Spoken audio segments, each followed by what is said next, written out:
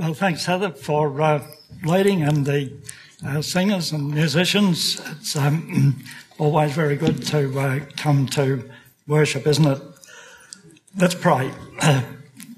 Heavenly Father, we do thank you that your word is a lamp unto our feet and a light unto our path. And Lord, we commit this time to you this morning and pray that that might be really our very own experience this morning. And we pray in Jesus' name. Amen.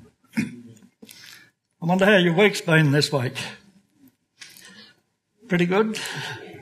Bit rough in places, maybe. Well, I've been away for a few days and I missed the motorbikes yesterday morning. But I did catch a glimpse of them coming through Kahuna yesterday afternoon. But anyway, I missed out on my covetous walk amongst the motorbikes yesterday morning. So that was a good escape, wasn't it? And I also missed out on the school, the Christian College presentation night. It's the first one I've missed for a long while. Did that go well? Yeah, a few nods, that's good. Well, in place of that, I had the most enjoyable night celebrating a grandson's high school graduation at a dinner over at Yakandanda with family and some of the students and the staff from the Grace Christian College. And incidentally, my grandson was the only Year 12 student in that college, and the teacher spoke about the pioneering of the school going into Year 12. He was by himself, and his father was actually the teacher for a few of his subjects, so it wasn't very much different to the homeschooling that the kids had had for years before. But I would say that even more significant was able to spend about 3 days, a total of about 3 days, just reading the word and praying and making a few notes, and even going over on the bus to Wodonga on Wednesday afternoon. And what a blessing it is. You know, the Bible is an amazing book. It's an amazing book from many points of view. But I wonder if in your reading, if you've ever had some passage of Scripture just burst into your minds, you know, something that really grabs a hold of you and you just can't let it go. And I wonder how we process that. What do we make of these reoccurring instances of Scripture? This is not a Gideon meeting, but I can't help but say this. But in the Gideon ministry, there is a wonderful reoccurring verse that so often comes to us by the way of testimonies. And that's what God says in Isaiah 55 verse 11. So shall my word be that goes forth from my mouth. It shall not return to me void or empty, but it shall accomplish that which I purpose and shall succeed in the thing for which I sent it. So encouraging, you know, when we go to high schools, secular high schools, to present Year 7s with New Testaments. We are very, very restricted what we can say in those circumstances. We're not allowed to tell the kids anything of the gospel message of the book. But we know that if the kids read, the Lord will speak to them through his word. So recurring verse, maybe God is claiming our attention to guide us in the course of a career perhaps, or any choices for that matter. It could even be the Holy Spirit bringing conviction of something that's out of order, something that's sinful. And in this regard, yesterday morning when I was returning from Wodonga by bus, I was reading again and I came to this verse in James 3 verse 1. My brethren, let not many of you become teachers or preachers, knowing that we shall receive a stricter judgment, for we all stumble in many things. We all do. And I'm preaching to myself as well as to you this morning, and I want you to understand that.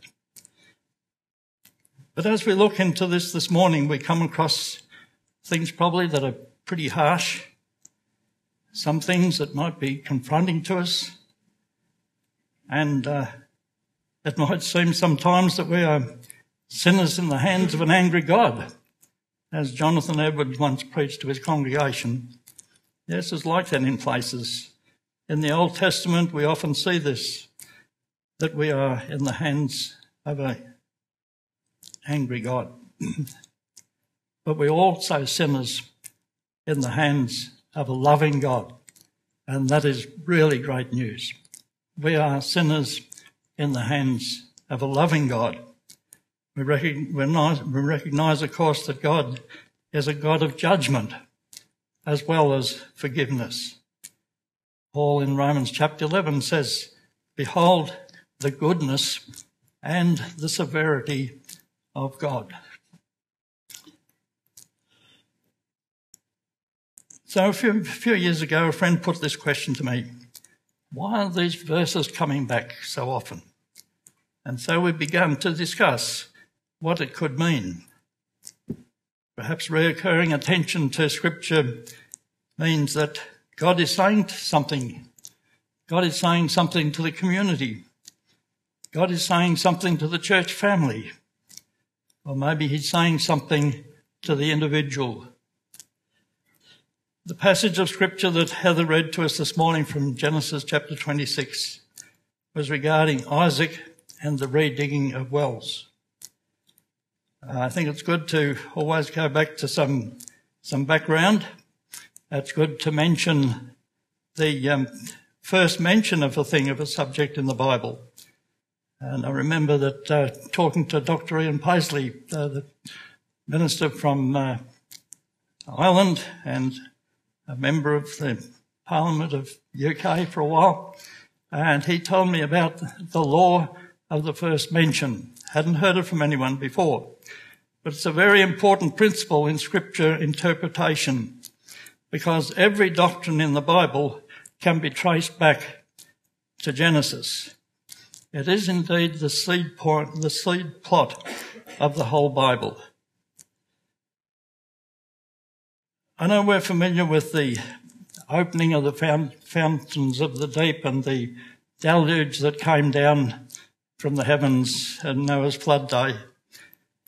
I think this is a little bit different to the wells that we want to consider today. And the first reference to the well is in Genesis 21 and verse 19. And God opened Hagar's eyes to see the well of water. Well, why was Hagar here? Well, there was conflict in Abram's tents. 2 mothers, 2 boys, and a frustrated father. And Hagar was packed off with her son. But God provides for Hagar by opening her eyes to see a well of water. And God heard the voice of the lad, and then the angel of God called to Hagar out of heaven and said to her, "What ails you, Hagar? Fear not, for God has heard the voice of the lad where he is. Rise up, lift up the lad, and hold him with your hand, for I will make him a great nation." And then God opened her eyes, and she saw a well of water, and she went and filled the skin with water and gave the lad a drink. Back in Genesis chapter 16, we find that, in Genesis chapter 16, we find Hagar at a spring of water. And some translations, it's regarded as a fountain of water. But it was a place where God revealed himself as an outcast to Hagar. Hagar's son Ishmael had been born to Abraham, and Sarah was jealous because of Hagar. And Sarah dealt harshly with her, and she fled from her presence. God met her and told her to go back and serve her mistress. And of course, we read that relationship didn't really last. And as we've already read in Genesis chapter 21, there is recorded that further conflict. I think these springs and these wells remind us of broken personal relationships. And this happens occasionally, both within the church family and in the outside community. Just a little bit of a side to this in the mention of springs. I remember out at the eastern end of Warburton Range, there was a permanent spring, and it was a place where the men would meet and collect water. It was a sacred site, and the women and children were not allowed near it. And to mark it as a sacred site, there was a stone formation. Well, just a couple of years before I was out there was a white fellow came along. He was a sandalwood cutter from down south, and he took a stone from the foundation, from the formation there, and the spring dried up, and it never ever ran again. It was a permanent water supply, but just disturbing something in the spirit world had caused it to dry up. Strange things can happen in the spirit world sometimes, and we shouldn't discount those sort of things. Right, so we come to another place, just the next bit along. Right, here we come. Yeah, to a well of oath. Then Abimelech asked Abraham, "What is the meaning of these 7 ewe lambs which you have set by themselves?" And he said, "You will take these 7 ewe lambs from my hand, that they may be my witness that I have dug this well." Therefore he called the place Beersheba, because the 2 of them had swore an oath there. So, okay, there was a little bit of a problem in that area, but Abraham settled it with an oath. The place Beersheba probably rings a bell with us, as we've learnt just recently again about the charge of Beersheba of 100 years ago, the 4th and the 12th Light Horse, Australian Light Horse Regiment. And you know, the thirst of the horses for water ensured the success of the charge, and indeed a change in world history. I think we're seeing some of that being unfolded today even. But I'd like you to keep the thirst for water in your minds. But this well of oath was a well of restored relationships. And of course that means that any relationship can really be restored. Well, there's another well that we're familiar with, and that is the well of prayer. And again, a very brief mention of this. It's about Isaac's servant praying about identification of a wife for Isaac. Well, we read from verse 11:24. "And he made his camels kneel down outside the city by a well of water at eventime, the time when women go out to draw water. And he said, O Lord God of my master Abraham, please give me success this day and show kindness to my master Abraham. Behold, here I stand by the well of water, and the daughters of the men of the city are coming out to draw water. Now let it be that the young woman to whom I say, please let down your pitcher that I may drink," she says. And she says, "Drink, and I will give your camels a drink. Let her be the one you have appointed for your servant Isaac, and by this I will know that you have shown kindness to my master." And it happened before he had finished speaking that, behold, Rebekah, who was born to Bethuel, son of Milcah, the wife of Nahor, Abram's brother, came out with her pitcher on the shoulder. And she said, "Drink, my lord." Then she quickly let her pitcher down to her hand and gave him a drink. And when she had finished giving him a drink, she said, "I will draw water for your camels also until they have finished drinking." Well, the well of prayer. So we have seen wells as locations, and in each case the water is the attraction, We've seen that a well is a focal point of a community, the place where herdsmen bought their mobs of cattle for the evening, and a place where shepherds would bring their flocks of sheep, a place where the women of the community would come to draw water for the family. It was indeed a meeting place in the evening, and water is shown to be a very important commodity throughout Scripture, both physically and spiritually. We should value the water that we have at our disposal. That's a great commodity. But when we get to the reoccurring passage that my friend and I discussed, we read this passage again, just as a reminder. From Genesis 26:15, now the Philistines had stopped up the wells which his father's servant had dug in the days of Abraham his father, and they had filled them with earth. And Abimelech said to Isaac, go away from us, for you are much mightier than I. And then Isaac departed from there and pitched his tent in the valley of Gerar and dwelt there. And Isaac dug again the wells of water which they had dug in the days of Abraham his father, for the Philistines had stopped them up after the death of Abraham. He called them by the names which his father had called them. And also Isaac's servants dug in the valley and found a well of running water there. Then they dug another well, and they quarrelled over that one. In verse 22, and he moved from there and dug another well, and they did not quarrel over it. Then they went up from there to Beersheba, and the Lord appeared to him the same night and said, I am the God of your father Abraham. Do not fear, for I am with you. I will bless you and multiply your descendants for my servant Abraham's sake. So, what do we think of all this?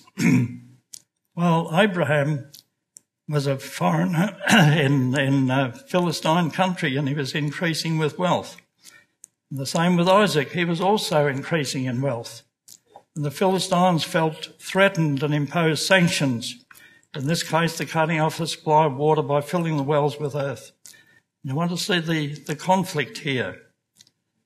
Digging out of wells and digging new wells. Herdsmen of Gerar claiming water as ours. And Isaac digs another one. More quarrels. But eventually there is an agreement. Sanctions are still a strategy today, aren't they, between nations? Well, there was wells of conflict, the breaking down of relationships in the business world. But here again, in the end, there was some reconciliation. So how can we unpack this? How can we understand what is going on here? Well, the wells seem quite prominent here. And I can share with you perhaps something about wells from personal experience. Perhaps you know all about wells. Perhaps there's something new to learn today. And we can learn something new every day because coming back from Wodonga yesterday, we stopped at Echuca for refreshments, and I wanted to have a chat to the driver and to start off a chat. And anyway, I said, how come these buses can negotiate these narrow streets around these tight corners and around these roundabouts? They seem to go around so easy. And he said, oh, yes, he said. Yeah, he said, there's a bit of a trick here. He said, we turn the front wheels and the back wheels go this way. And so they come around. He said, actually, it's a lot easier to drive than a car. I thought, well, that's marvellous, isn't it? You know, you learn something every day. So I think we might be able to learn something about wells today. One of my responsibilities as missionary and mechanic when we arrived out at Warburton Ranges was the water supply for about 460 people. And this meant wells and windmills. And this was quite new to me. It wasn't part of our training at Melbourne Bible Institute. And so it would be helpful if we draw a picture of a well. And our wells were not quite like this. And my drawing's not very good, so I borrowed this one. We didn't have any of this structure up the top here. We had a bit more like this for the digging of the wells. And when we dig a well, we need to be able to determine, or you hope to determine beforehand, if there's any water underneath. And I had a fella from Ernabella come across to Warburton once, and we were just sitting down in the compound there talking with him, and he said, "Are you always tired?" And I said, "Yeah, I'm always tired." And, well, it was just part of the work. You were just tired. There was so much to do. But he said, "Oh, you're tired." He said, "You sleep over there?" And I said, "Yeah." And he said, "Well, you see these trees, these big gum trees. There's some leaning this way and there's some leaning this way. And it goes right past your house. And there's a underground water flowing right through there. And it's weakened the fibres of the trees, and it weakens you as you sleep." We didn't change house, by the way, but anyway. So we've got to determine if there's water there. And this same fella actually tried to teach me how to use the wires for water dividing, and I wasn't too sure about this. He showed me how it worked, and fair enough, yeah, there was water here, there's water went right over that way. And he said, "Oh, you try." So he gave me his wires, and I walked across, nothing at all. And he said, "Well, I'll hold the wire in one hand, you hold the wire in the other hand, and you hold my hand, and you walk across." I said, "Oh, this is all right." And away we went, and the wire come around like this. And I was able to find a bit of water, but later on I thought, I don't really understand this. I just wonder whether there's something evil involved in this. There might be a scientific explanation to it, but to me, there was the thought that this might be sinful. And if it can't be of faith, it must be sinful to me. I had to let it go. I couldn't hang on to that. But there's ways of finding water. And the well must be placed to intercept the flow. It needs to be stable ground, reasonably stable ground, and preferably rock at the bottom where the water is. And so when we dig down the first part where the topsoil is, we need to put in timbers. And the timbers are put in like a log cabin, so they create a little wall around, stop the topsoil from falling down. And it might happen to go down maybe 4 foot, 6 feet, or whatever through the topsoil. And the wells were always built about 2 metres wide by about 2 metres by 1 metre. So you could get down the bottom and use a pick and shovel and fill the bucket and all that sort of stuff, all practical stuff. But once the well was dug, then it had to be covered. It had to be covered to stop the birds from getting in. It had to be covered to stop kangaroos from falling in. And Len Bedell from the Gun Barrel Highway fame, he visited us at Warburton quite a few times, and one day he was there, and a bullock had fallen down a well. It wasn't one that we got water from, but it was really close to the mission. The bullock had fallen down there, and it was good to have Len Bedell around because he had trucks with winches on, and he was able to get the bullock out. So they need to be covered, adequate protection at the top. And the problem was with this well that had the bullock in, it was upstream from the water flow that was coming through. And so that well had to be cleaned out. We didn't want the rest of the water contaminated. I think there's a lesson there, that one polluted well could affect all of those others. But the cover also hindered dust from being blown down into the well, but it wasn't completely sealed because it was just sheets of corrugated iron with some logs across the top. And the well also had to be deep enough to intercept the flow of water. Down the bottom, we usually had quite a large area underneath that was hewn out of the rock to provide a little more capacity down there for the well, for the water. And when we got down there, you had to use some gelignite to blast the rock. And just a quarter of a stick of jelly was enough. You didn't want to blow the whole thing up and fill the well in. So just a bit of jelly. Now I can tell you some stories about jelly. I won't now, but anyway. Ask me later about the stories about jelly. And, yeah. But you've got to use the water. The water flowing into the well will just help to increase the flow.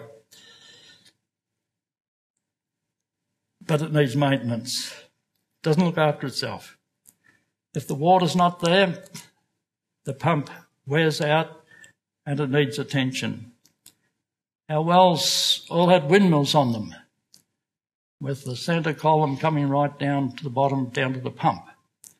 And the windmill columns were 2-inch galvanised pipe, and with the pump down the bottom. And when we had to do any work, the bucket with the tools and that was lowered down into the well first on a rope, and then it was a matter of climbing down the well on the windmill column and holding on. Ropes were too hard to hold on to, and they were a bit flexible. But the windmill column was good because you could go down like this on the windmill column, have feet out the side onto the wells to give you a little bit of stability to go down, and that was fine. You get down the bottom. But a well may run out of water, and it could be that the well is blocked. It could have been blocked deliberately, like we saw the Philistines did with Isaac. It could be just neglect. It could be silt from the dust up the top, settling in the cracks in the rocks and stopping the water flowing. Oh yes, and we always had a reflector too. It's a bit dark down a well. I just got a little tin here, little salmon tin. And we'd have some Aboriginal men, always had Aboriginal men with me. Wherever we went out there, always had Aboriginal men. And so they would use a tin and reflect the sun's light down the well. This tin is not bright enough, wouldn't do the job. But a lid off a sunshine powdered milk tin was quite large and really good reflector. And a mirror was even better still, but it all had to be clean. You can't reflect light off a dirty surface. I think we've got a spiritual lesson there too, haven't we? If you want to reflect the light of the Lord, we must be clean to be able to do that. But there can be dangers in maintaining water supply with wells and windmills. I think I've got time to tell this story. Just beside our little house, little stone cottage, was a windmill about 30 feet high, whatever that is in metres, I'm not sure, about 30 feet high, reasonably high. And it ran out of oil up on the top in the gearbox, and it used to make a terrible noise, and it was close to our bedroom, and it kept us awake at night, just scratching and scraping up there, so it was necessary to go up and put some more oil in. And if you understand windmills, they've got a big fan, and when you get up there, they're pretty big, and a tail out the back to keep the wheel in the direction of the wind. And we go up there and we'd get a piece of rope and tie the tail to the wheel, to the fan thing, and work on the thing. Well, you know what happened that day? A whirlwind came along. No occupational health and safety. Nobody knew about safety harness or anything. But could you imagine being up the top there with a safety harness and this thing whizzing around? That wouldn't have been a good idea at all. So we were hanging onto the tail, running around the little platform at the top. I tell you what, there are some hazards in looking after water. Very real hazards. Please keep that in mind. Hazards. And another day, when Dorothy and I were out at Warburton in 2010, 2010,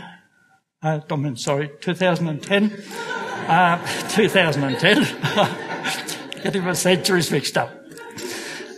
A fellow came up to me and said, I used to help you in the truck. And he was wanting to sell me one of his paintings. And I said to him, I said, where's that well? And he said, Snake Well. Snake Well.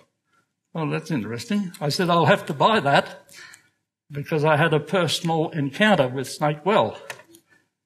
And we're up in the we went down the timbers, past the timbers, working down the bottom here. And down the bottom there was a couple of geckos. Centipedes were pretty common down there. A little sand goanna that had got trapped down there. And those things will be collected later and taken up the bucket with the tools. I was working down the back there. And one of the men said, "Mit Orton, snake in the timbers." And I said, "Leave him there, I don't want him down here." Anyway, we went on. It was a distraction, you know. Quite a distraction in cleaning out the well. Well.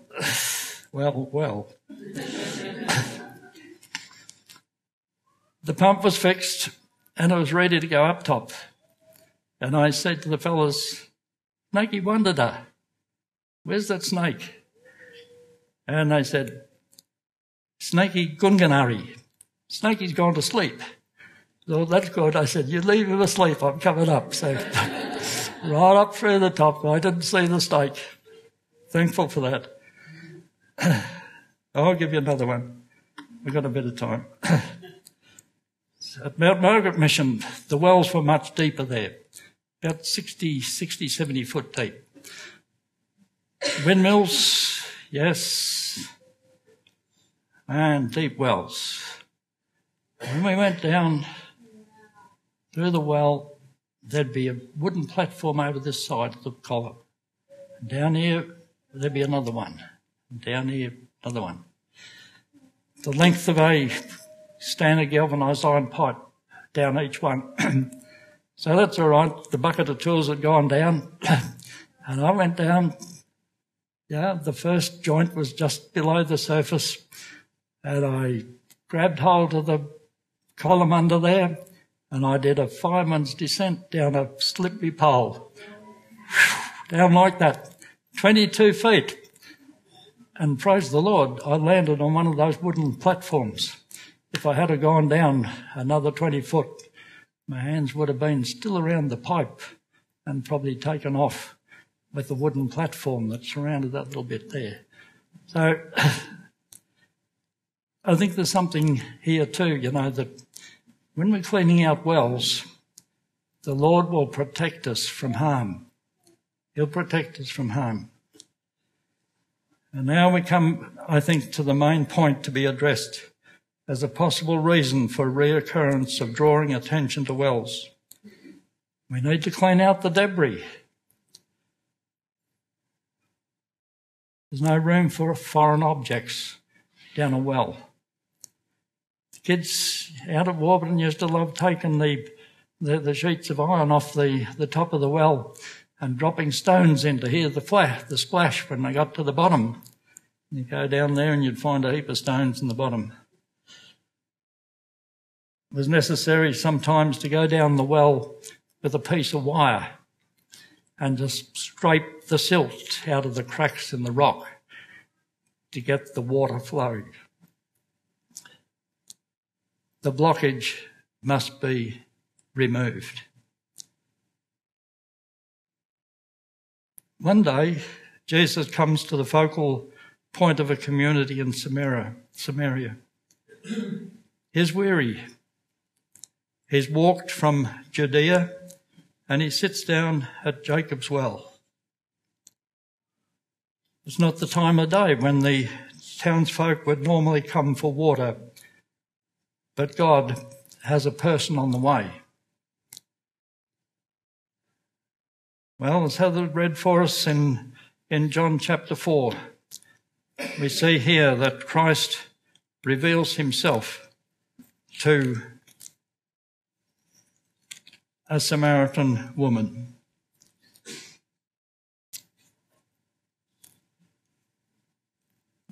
And when she approached to get water, Jesus said, "Give me a drink." And he also said, "If you knew who I am, you would ask me for a drink, and I would give you living water." And here is the spiritual connection that Jesus makes. And I think it brings all together what we have spoken about wells, brings it together in a powerful message of human relationships. The woman is thirsting for this water, but there's something in her lifestyle that needs housekeeping done for a start. Jesus brings her attention to something that could be a hindrance to worshipping God in spirit and in truth. She needs to take that piece of wire and to clean the silt out of the cracks in her life. The dust of immorality had settled in her life, and no living water can flow to become a fountain of water springing up into everlasting life. She needs the light from above to shine into her life. Relationships must be sorted out. Restoration with her fellow women who despised her need to occur. She no longer needs to be an outcast, and she needs to tell her menfolk about Jesus. Yes, Jesus had a better life for her and for them. And at the conclusion of this story we read, "And then they," that's the townsfolk, "said to the woman, 'Now we believe, not because of what you said, for we ourselves have heard him, and we know that this is indeed the Christ, the Saviour of the world.'" Yes, but those townsfolk needed a little testimony from the woman, from the well, to introduce them to the Lord Jesus Christ. And I believe that is our commission as people of the family of God. We need to say just some little thing perhaps that'll start to bring a person to the Lord Jesus Christ and to learn about him. You know, Isaiah is a wonderful book. Isaiah is a good book if you've got the time to sit down and read it all in one sitting. It's a wonderful book. Isaiah 12 verse 3 says, "Therefore with joy you shall draw water from the wells of salvation." It's a joyful thing to draw water out of the wells of salvation. And then again in Isaiah 55 verse 1, "Ho, everyone who thirsts, come to the waters." I'm wondering if you are thirsty this morning. Seek the Lord while he may be found. Call upon him while he is near. Let the wicked forsake his way and the unrighteous man his thoughts. Let him return to the Lord, and he will have mercy on him and to our God, for he will abundantly pardon. He will abundantly pardon. So now come with me to John chapter 7 verse 37. And Pastor Bob has preached through a long way into the Gospel of John. And I'm not going to spend a lot of time repeating some of that. But here Jesus emphasises, "He who thirsts, let him come to me and drink." I think the most important word here is me, that is Jesus, the most important word. But there are three other words that stand out here, and one is thirst. And thirst is a recognised need, a craving for something that we don't have. Come is an action word, it's an act of faith. To come to Christ means that we do with our heart and our will what we would do with our feet if he were standing here. If coming to Christ, it is coming to Christ himself. Not baptism, not the Lord's table, or even join the church, although those things are important. It is Christ alone. It is to Christ we come. And of course we must drink. And I believe this means that, yes, we thirst and we come, but we drink, making Christ our own. It means the appropriation of the provisions of grace. It means taking on board all that Jesus has done for us and taking in all that he wants us to be. And what was the result in verse 38 of chapter 7? He who believes in me, as the scripture has said, out of his heart will flow rivers of living water. In John 4, it was water springing up Godward to everlasting life. And here in John 7, it is an outflow of blessing to others. And right in the midst of this is Jesus saying to us, he who thirsts, let him come to me and drink.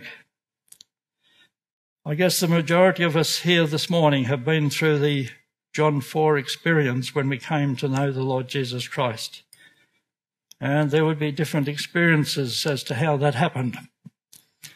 You know, I find with a lot of cases with son Neil, who works amongst Asian students in Melbourne, that they need to study the gospel.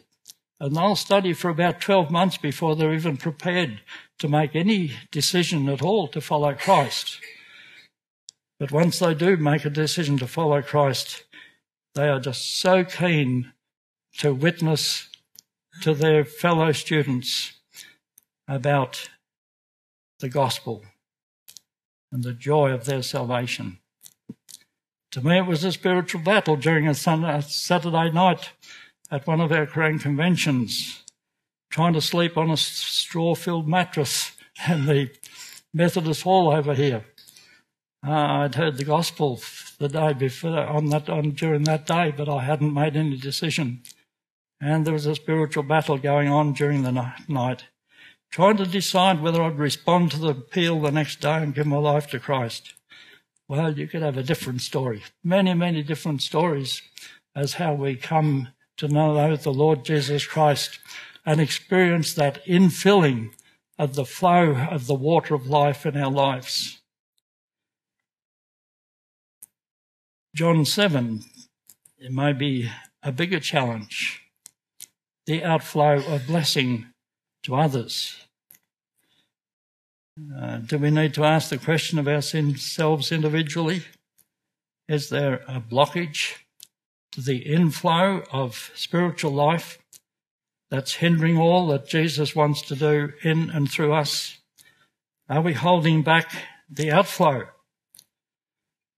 I don't want you to think this morning that we are in the hands of an angry God. But we are in the hands of a loving God, a God who wants to gently lead us into fullness of life. And that is the work of the Holy Spirit, whom Jesus introduced. When he said about rivers of water flowing out from us, he spoke concerning the Spirit, whom those believing in him would receive, for the Holy Spirit was not yet given because Jesus was not yet glorified. There's definitely a relationship to the Spirit in what we were talking about this morning, the Holy Spirit. The wells that we've looked at speak of conflict, of broken relationships. And as I look around this morning, I see a vacant seat here, the vacant seat over there. And over 30 odd years of eldership, and some of those odd years have been pretty odd, I tell you. But over 30 years, you see people coming and going. You see our young people go down to various places of education. You see people moving on to different areas of service, different jobs and things like that. But what I'm talking about this morning is the people that used to sit here.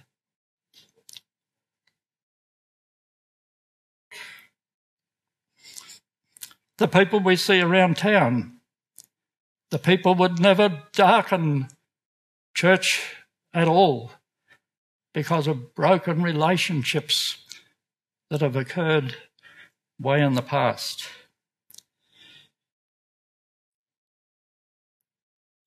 Many different things can cause a broken relationship.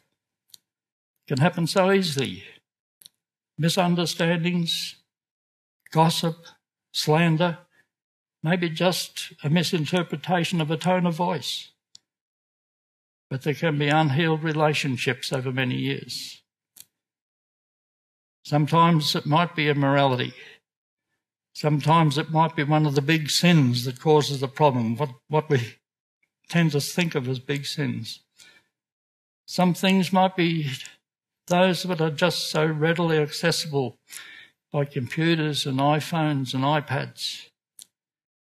Pornography, or chasing after the things of the world that are incompatible in the life of a follower of Jesus. The Holy Spirit is longing for you and I to be free from the burden of our own sin and the hurt that we have caused or suffer at the hands of others. And how can we resolve that hurt? I think it means being fair dinkum with God. It means accepting the conviction of the Holy Spirit. Just as coming and drinking to satisfy our thirst required action on our part, so in the spiritual, the Holy Spirit must be allowed to do his work of conviction. We must make room for him, and we can only be filled if we are emptied of the old self. There is a need to unclutter our lives from the things that keep us in bondage. I'm sure that freedom in Christ is what we yearn for, but there is a price to pay. I know we're a pretty reserved bunch of people here this morning, and that's good. And all things need to be done decently in order. But it just may mean walking across the room here to confess to someone about a long-standing grudge. I saw that happen at Mount Margaret years ago during a communion service. It may mean for you a walk along the levee bank this afternoon with the Lord, dealing with the hindrances that are holding it back. It may mean coming out here this morning to be prayed for by a brother or sister in Christ. Some of us can remember this. Back in 2011, Prayer Mountain in South Korea, these little grottos where some of us spent, nearly an hour. I think we were allotted an hour here, but by the time we got ourselves organised, it was about 45 minutes, shut up in a little place. And that was the inside of mine. Just a little place, just room to sit down in. Not very high. Little window up the top of the door to give us a bit of light in. And I think that was a ventilator down the bottom there to give us a bit of air. So for me, it was the place where a deep hurt was healed. It was a place where, again, I experienced a refilling of the Holy Spirit of God, a place where God recommissioned me for service. In my little bag there, I had a few Gideon New Testaments, and we were probably more than halfway through the week. And I hadn't attempted to share a New Testament with anybody on my trip. I was convicted about that and asked the Lord to help. And, visiting a university in that afternoon, I tried the fellas, but they were too busy listening to their music and all the rest of it. There was a group of girls, probably about 6 or 7 of them, and I just handed a New Testament over. Would you like one of these? Oh, yes. I told them what it was. I said, I've got one for each of you if you want one. I know one will be enough. We'll share it and read it. And after that, there was the opportunity to do that with several restaurant waiters and so on. But this was a holy place. We were told when we were going there that some people would go in and they would spend hours, maybe days, even weeks, fasting and praying for the Lord to deal with them. It was a place, therefore, I thought was appropriate to take off shoes. But I used to think that that was just respect for a holy God. But last Easter down at Belgrave, I learned something different about taking off of shoes. At the burning bush, God told Moses to take off his shoes. Freeing the children of Israel from Egypt and leading them to the promised land was God's plan. And he was going to use Moses in the process. And here, taking off the shoes was symbolic of Moses giving over his walk to God. God was going to go in Moses' shoes. And God accomplished his purposes through Moses, walking together through the difficult path to freedom. When we take off our shoes becomes God's shoes to take us where he will. He takes our hands to do his work, and he takes our mouth to speak his words. It's all about abandoning my ways or our ways and giving all over to God for his ways. And that is the path to freedom and fruitful service. So whatever it is that the Lord is telling you how to respond today, do it for the glory of God. And this picture here reminds me of old Will Wade. Will and Iris Wade, they went out to Warburton Ranges, travelling about 380 miles by camel to establish the mission work out of Warburton Ranges. And when he retired, he went down to Perth and lived there. 16 Anthony Street, South Perth, and we were privileged to live for a while down there. And in the backyard was a little corrugated iron shed, very small, not much bigger than this little plot that we had over there in South Korea.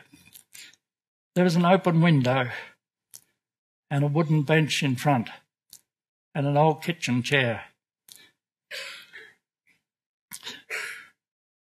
Will Wade used to get up in the very early hours of the morning, and he would spend time, a long time, hours in that old shed with his Bible, praying for the Lord to help him to reach out to the people of Perth.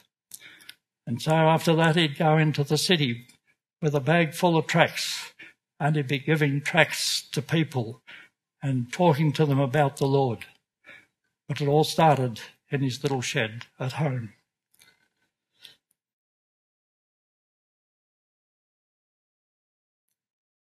Perhaps we need to find a place like that, to shut ourselves away from the world, to shut ourselves away from the distractions. And I tell you, there'll always be a snake in the timbers to distract us, to pull our attention away from the things that God wants us to do. Be aware of that. But we resist the devil and he'll flee from us. Well, we're going to pray in a minute. Before I do, I'd like to read to you an old song.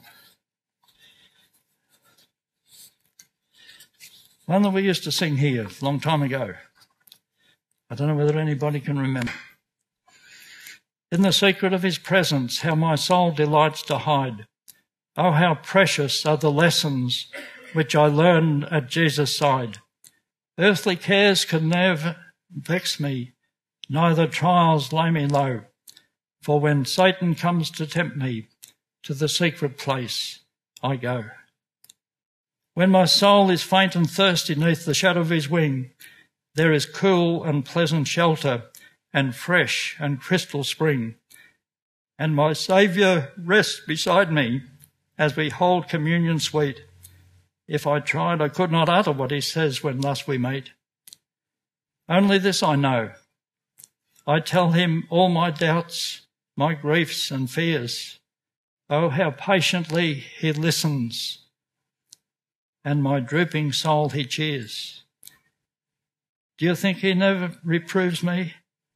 What a false friend he would be if he never told me of the sins which he must see. Would you like to know the presence or the sweetness of the secret of the Lord? Go and hide beneath his shadow. This shall be your reward. And wherever you leave the silence of that happy meeting place, you will bear the shining image of the Master in his face. There was a song that we sung so often at the Warburton Rangers revivals back in 1983. And I want to read a couple of verses of this particular song, and then I suggest that we spend some time in silent prayer before I close in prayer. And this song implies that we make room for the Holy Spirit. He will not invade us without our permission. We need to make room for him. Come, Holy Spirit, I need you. Come, sweet Spirit, I pray. Come with your strength and your power. Come in your own gentle way. Come, Holy Spirit, I need you. Come, Holy Spirit, I pray. Come with your light and your wisdom. Come in your own gentle way. Let us pray silently for a while.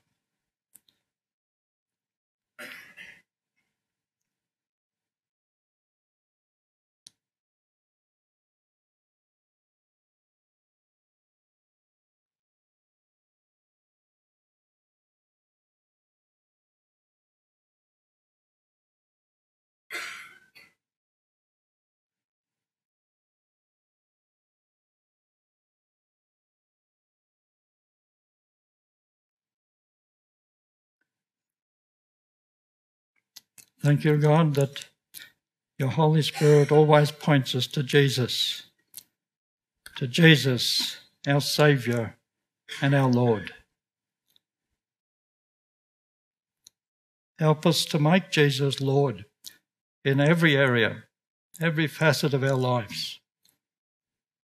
Help us, Lord, to be the people that you want us to be in our church family, supporting one another, protecting one another, rebuking one another where necessary. Help us, Lord, to be forgiving, to love and encourage.